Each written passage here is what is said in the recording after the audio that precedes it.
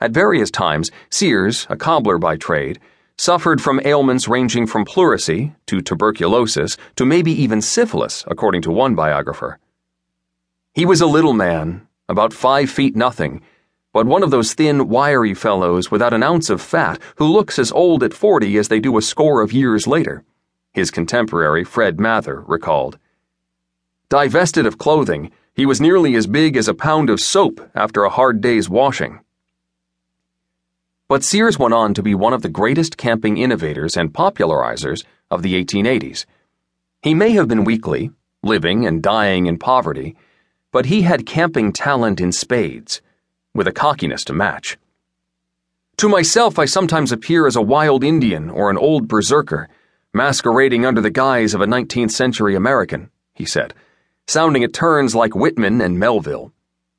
When the straitjacket of civilization becomes too oppressive, I throw it off, betake myself to savagery, and there loaf and refresh my soul. He stripped his life to the elements like a burlier version of Thoreau. I love a horse, a gun, a dog, a trout, and a pretty girl, he said. I hate a pot hunter, a trout liar, and a whiskey-guzzling sportsman. I smoke and take an occasional glass of wine and never lie about my hunting and fishing exploits more than the occasion seems to demand. A century before Ray Jardine and the ultra-light packers conquered the Pacific Crest Trail with their homemade backpacks, Sears went featherweight into the forest with little more than a tent, a shirt, a blanket bag, a rifle, a rod, a kettle, a dish, and a bit of coffee, all weighing a total of 15 pounds.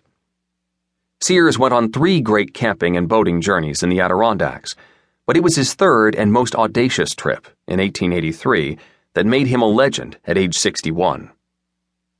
The boat that transported him, the Sari Gamp, is perfectly preserved and currently resides in the Adirondack Museum in Blue Mountain Lake, New York, where it is on permanent loan from the Smithsonian.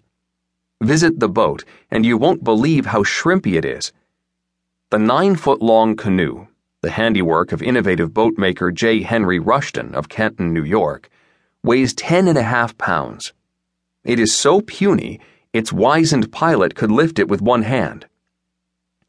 Staring at its ribs and the symmetrical rows of copper fastener heads, try to imagine this boat's captain rowing with the spindly 2-bladed oar he called his pudding stick. Sears, in a sublimely nerdy literary inside joke, named the craft after Sarah Sari Gamp, the alcoholic nurse in the Charles Dickens novel Martin Chuzzlewit, although he slightly changed the spelling of her first name. Frightened the boat would sink and drown him, he named it after a character that took no water. Few people thought he would finish or even survive his planned 266-mile perilous boat journey through the Adirondacks. Some of his friends took out a $5,000 life insurance policy on him, assuming he'd die.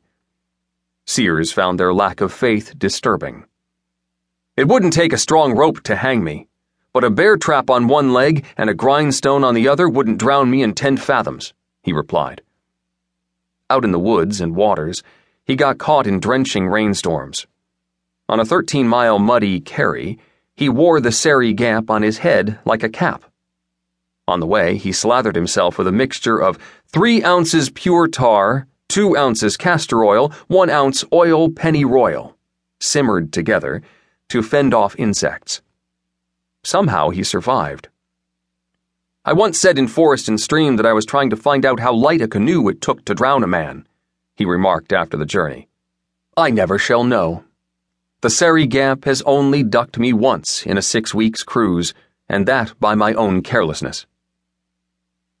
Sears was revolutionary in the sense that he took survivalist notions and repackaged them for a mass audience of pleasure campers. We do not go to the green waters to rough it, he once remarked. We go to smooth it. We get it rough enough at home, in towns and cities. Yet this tough little man had a certain